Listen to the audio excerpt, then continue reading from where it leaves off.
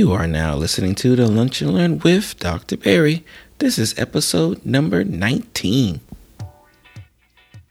Thanks for listening to the Lunch and Learn with Dr. Barry, here to help educate, motivate, and put you on the right path to take control of your health through weekly discussions on topics in the medical field, public health arena, and in your community. And now your host, Dr. Barry.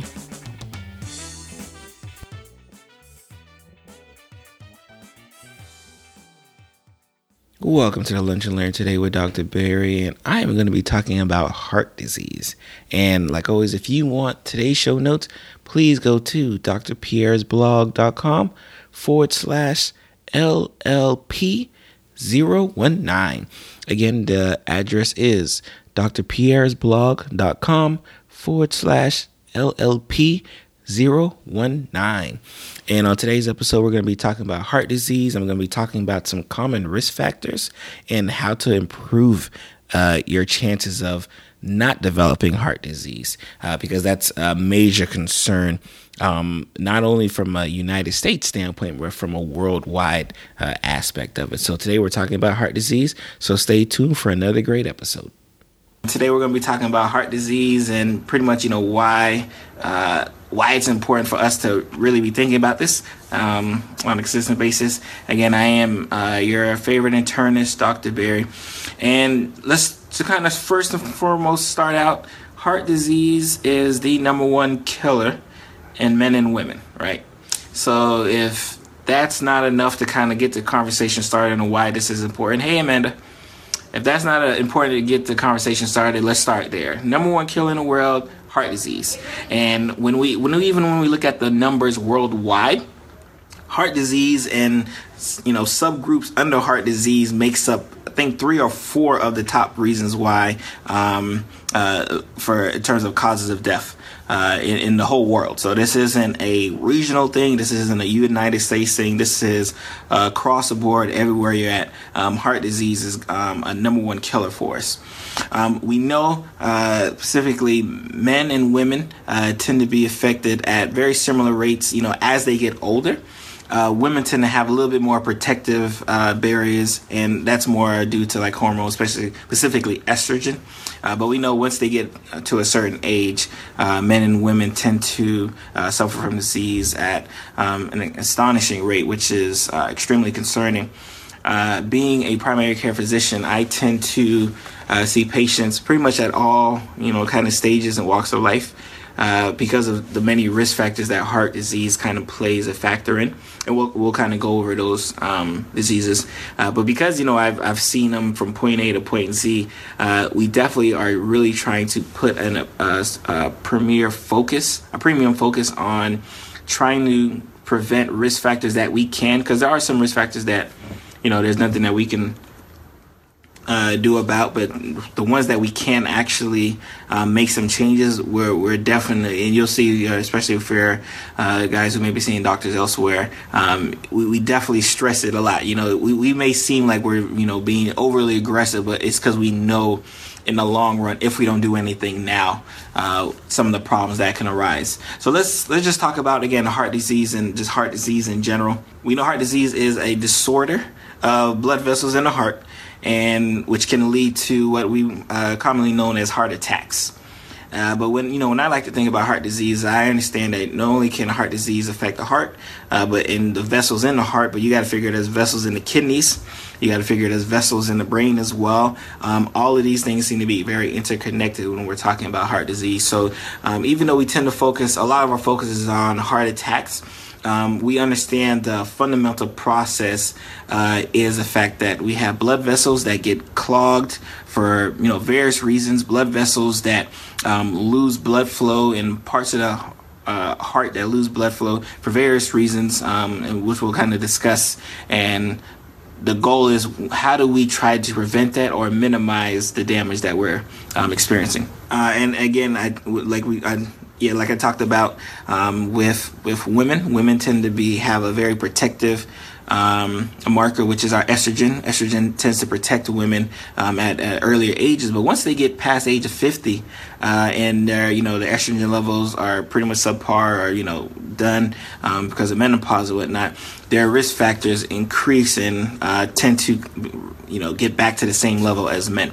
So we're definitely have a focus where most of the talk and most of the stuff that you may read may always be focused on the men in terms of heart disease, but definitely we have to think about women as well, as far as in this disease course and disease manner in that regard. So that's why it's extremely important to make sure that we're being very mindful of how they can present and why they can present the way they present, because men and women do present differently for the same disease. So let's talk about some of the risk factors when we talk about heart disease. The biggest one, high blood pressure, or blood pressure in general, but high blood pressure specifically is a huge risk factor for a person suffering from heart disease. And again, blood pressure, and we've talked about this before, blood pressure is one of the, what I like to call a silent killer. And reason being is that because there's usually no side effects from it. Like I have patients who come to my office, their blood pressure is through the roof and they feel no different. And the reason why they feel no different is because our bodies do such a great job at dealing with the intense pressure over and over and over again that nothing really kind of comes into play. But unfortunately, once our body gets to a point where it can't do anything about it, that's when the problems arise. So our bodies can walk around from a normal, let's talk about normal blood pressure. We can, average person, top number, we'll just say top number, below 140, bottom number below 90. But I have a lot of patients who they're walking around, their blood pressure is the top number is 150, 160, 170, and they feel no different whatsoever. Because our body do such a good job at dealing with that high blood pressure. Now, on the outside, it's doing a good job. You don't feel any different. But on the inside, where heart disease is starting to. What's going on? Hey, what's going on, Gino? I appreciate you for joining the live stream. We're talking about heart disease today. We're talking about our risk factors. First one, high blood pressure. So again, going on with high blood pressure, even though, you may not feel any symptoms, we know heart disease starts to build up. We know kidney disease starts to build up as well. And once you get to the point where your body can't deal with the blood pressure, that's when problems arise. And when I say problems, that's when you get the heart attack. That's when you get the stroke. That's when you get kidney disease. That's when you start having vision issues. That's when you start having lung issues. All of these problems hit you all at once. Once the body says, you know what? I've done enough. I've been dealing with this high blood pressure for years and, no one's helped me out. So here I am today. So that's why, again, in the office, we're very, very, very, vocal about making sure your blood pressure is good, making sure your blood pressure stays good. And just on a quick caveat for my patients know, when you come to the doctor's office, when you go to the doctor's office, please take your blood pressure medication before you get there. That's a very common thing that I see a lot, where for some reason patients don't want to take their blood pressure medication right before they go to the doctor's office. I don't know why they do it. Let me let you know now that you can go ahead and take your blood pressure medication. There's not a doctor who does not want you to take your blood pressure medication before it starts. So go ahead, take your blood pressure medication before you get there. So that's blood pressure. Number 2, diabetes. Diabetes and even pre-diabetes puts you at an increased risk for having heart disease later on. And remember, we talked about heart disease being almost an old person's disease. So again, you could be dealing with these diabetes for years and not have any issues from a cardiovascular standpoint, but then end up having problems arise from that. So definitely be extremely careful for my diabetics and my pre-diabetics.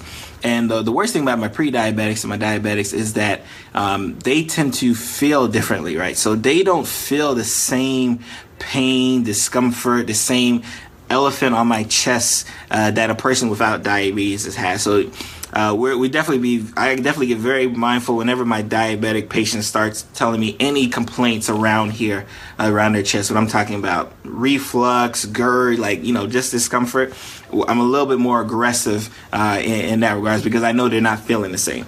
People with hypertension need to be concerned. So people with hypotension don't pose an increased risk for having heart disease. But what actually, especially what you mentioned, Amanda, is that a family history, and that's my next point, a family history of blood pressure is a risk factor for having heart disease. So you can be, a triathlon athlete. You can work out every day, eat great.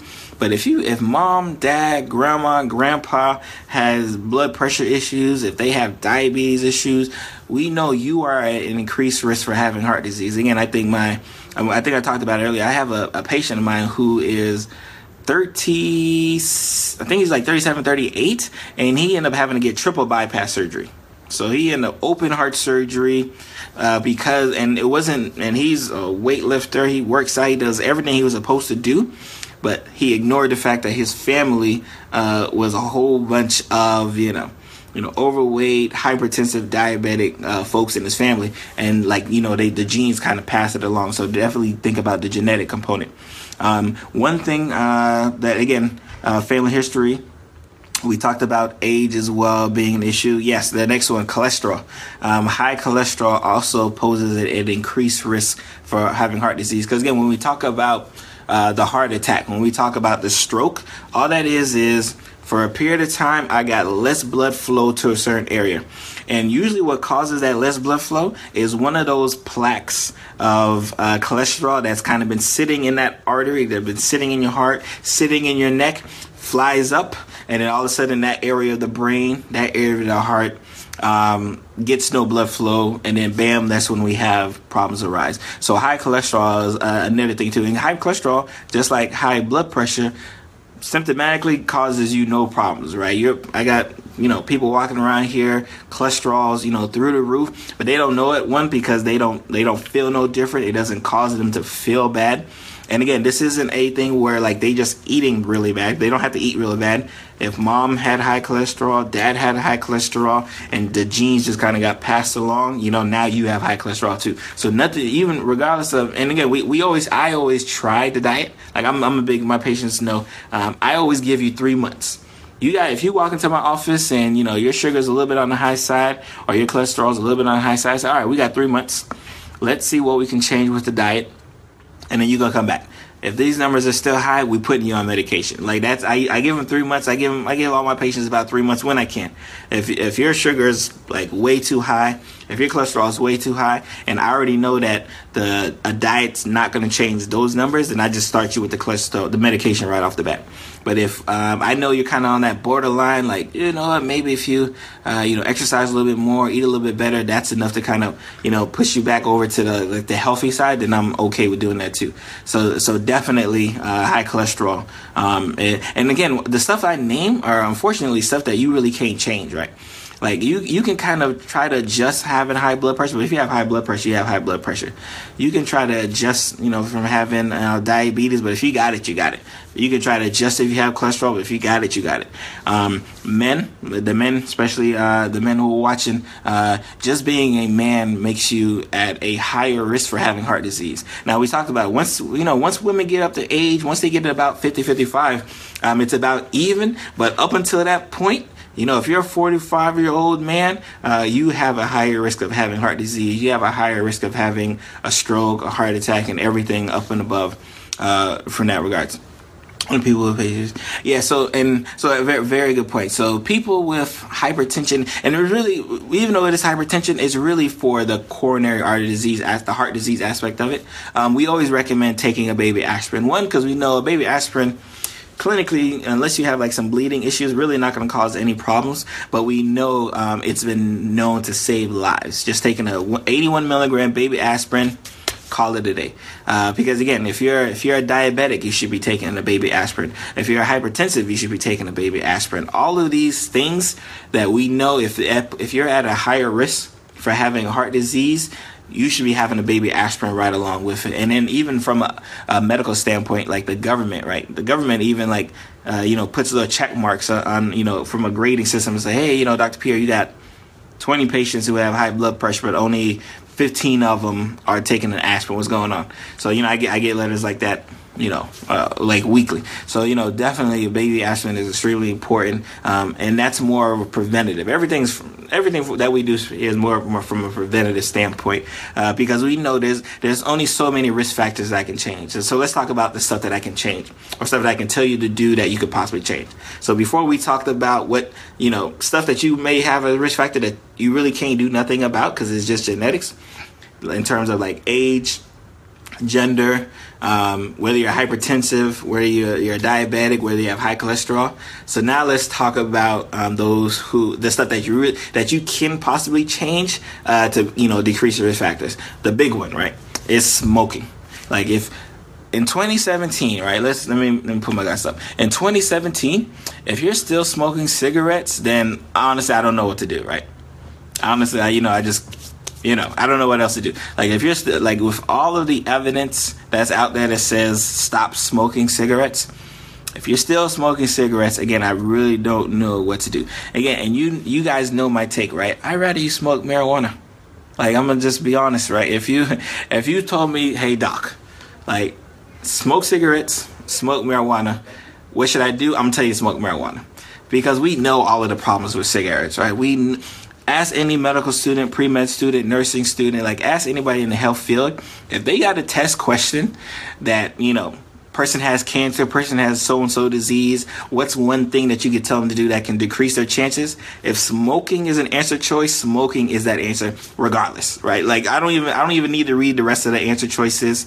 If I tell that person stop smoking, I'm going to choose that 100% of the time, right? So in 2017, if y'all are still smoking cigarettes, I don't know what to do for you, honestly. So, like, the one big thing you can do to change your risk for having heart disease that we know you can actually control is stop smoking.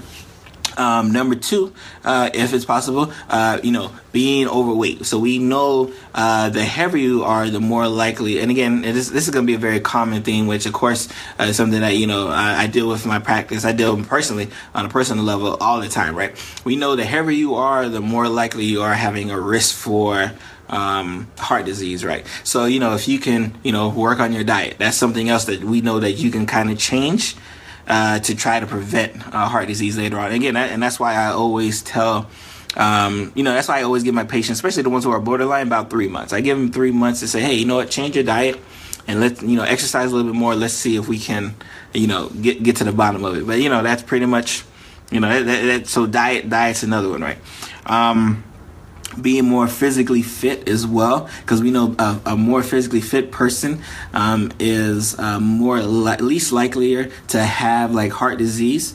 And when I talked about my patient, earlier, the 37-year-old, I think the only reason why like he was able to survive like his endeavor, being 37 with a triple bypass, is because he was so fit. Like if he wasn't as fit as he was, I'm not sure what would have happened. I think because he had a major heart attack, and fortunately he was able to recover, and he's doing very well because of it, because he was so fit. So now, and what is actually a true story, he's actually going to, and I've encouraged him, he's actually going to start speaking out to to the gym crowd to make sure they're getting their butts into the doctor's office as well, because it's important. Like my gym folks, side note, never think that they have any medical problems with them, and they're so hard to get them in the doctor's office anyway. So, shout out to my gym folks, but he's definitely gonna be a champion for folks in the gym to try to get them get them to see the doctor